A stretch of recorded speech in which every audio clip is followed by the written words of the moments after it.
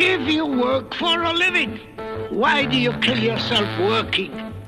From the Willamette Valley in America's great Pacific Northwest, greetings! You are listening to The Earnest Mann Show, and I'm your host, Earnest Mann. Coming to you from the interweb, no matter where you may be listening in this beautiful, but sometimes crazy world we all share. Hello, folks. Thank you for tuning in, or for tuning in again. This is episode number 281, The Future. Is it really possible to know a person's future? Want to know about yours? Folks, I've been asked this question well over, God, I don't even know. It's got to have been, over 100 times in the last couple of years. And, so I decided, what the hell, I'd try to, to give an answer to this number one question concerning knowing about a person's future. You see, this is a very tricky thing. And most people have only really scratched the surface if they think it's simple and straightforward. Allow me to explain. The truth is that most people don't really want you to tell them their future. They actually want something else. Most people, for example, do not want to be told when they will die, which I totally understand, and I wouldn't want to be told when I was going to die either. It kind of rains on the parade of a person's life, don't you think? So, fortunately, death is not something I can or want to predict. But there are many other things that I can. And with about 80 to 90% accuracy, which I believe is actually pretty good. And no, I don't predict damn winning lottery numbers. That is, the silliness of futurism is something I have nothing to do with. It is a swindler's game I don't play.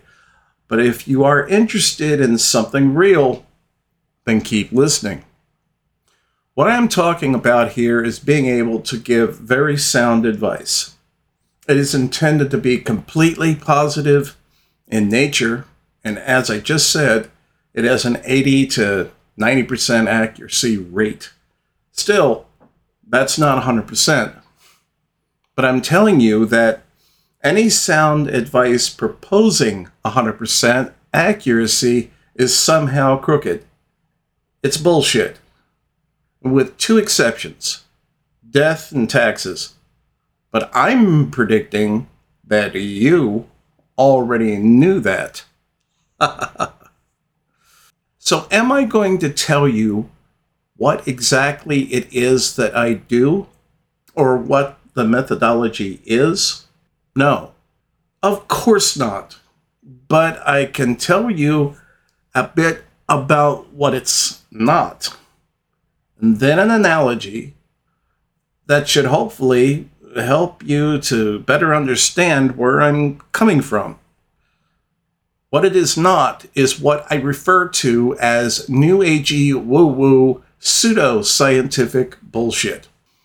It has nothing to do with energy fields, chakras, numerology, astrology, Reiki, reflexology, shadow people, the Greys, Bigfoot, Zoroastrianism, alternative dimensions, the Thin Man, astro projection, tarot cards, remote viewing, Ouija boards, or any form of spirituality or religion whatso-fucking-ever. So here's the analogy. Please stick with me to the end. A lot of people don't know this. The process for selecting new professional basketball players begins at the high school and college levels. And by the time it has reached the college level, there are two primary analyzing metrics that are used to determine which players are actually going to go to the pros. The two analyzing metrics are not only the physical makeup of the player, but the psychological as well. That is to say, how well and quickly the mind and body work together for that particular sport. To put it simply, there are plenty of young men that are tall enough and they even, possess the proper body mass, let's say. Okay. But if they are too ungainly, if they are simply just a bit too awkward or, clumsy, the researchers know that that is something they are most likely not going to grow out of. And they know that's because they have a great deal of analytical tools to measure this, as well as a great deal of historical data. I hope that so far you've been able to follow this. Now I'm going to tell you how, unfortunately, all this research and analytics being applied to our future potential professional basketball player can completely fly off the rails. You'll remember what I said earlier about offering very sound advice that is 80 or 90% accurate. Well, let me just briefly go back to the potentially professional basketball player to illustrate. Now, once players have gotten to a certain level in college ball, and the powers that be, they start doing all this analyzing and scrutinizing, they're making a major investment in time and money. And like any other business, investors don't like to see their investments fail. So let's say our guy does make it to the pros, and he's fantastic, doing everything they hoped he would do and then some. His future looks really great. Then, after just 1 or 2 seasons, disaster strikes. Because he is so young, he can have a tendency to do what we all have done when we were young and stupid, make really bad decisions. In this case, he went out on the town partying. He got very intoxicated, lost control of his vehicle while driving at very excessive speed, hit another vehicle, and killed 3 people, not to mention serious bodily career-ending injury to himself. So this is what I meant by the very sound advice being 80 or 90% accurate. There are things in life that are simply beyond our control. You can give the best advice in the world, but if that advice goes unheeded, or if they waited too long, it can fail. And then there is also the possibility that absolutely by no fault of their own, just simple bad luck, such as being in the wrong place at the wrong time, things can still go wrong. Now, I'm not in any way trying to be pessimistic. I am simply saying that, for example, a person with very valuable information doesn't want things thrown back at them. If unknown and unpredictable bad things happen, they wouldn't want to hear, "Well, you told me this," or "You told me that. Now look what's happened." To give just one last example, let's say I was a stockbroker, which I'm not, and I wanted to give some very good advice to a client concerning a particular stock. I don't work in stocks or investments either.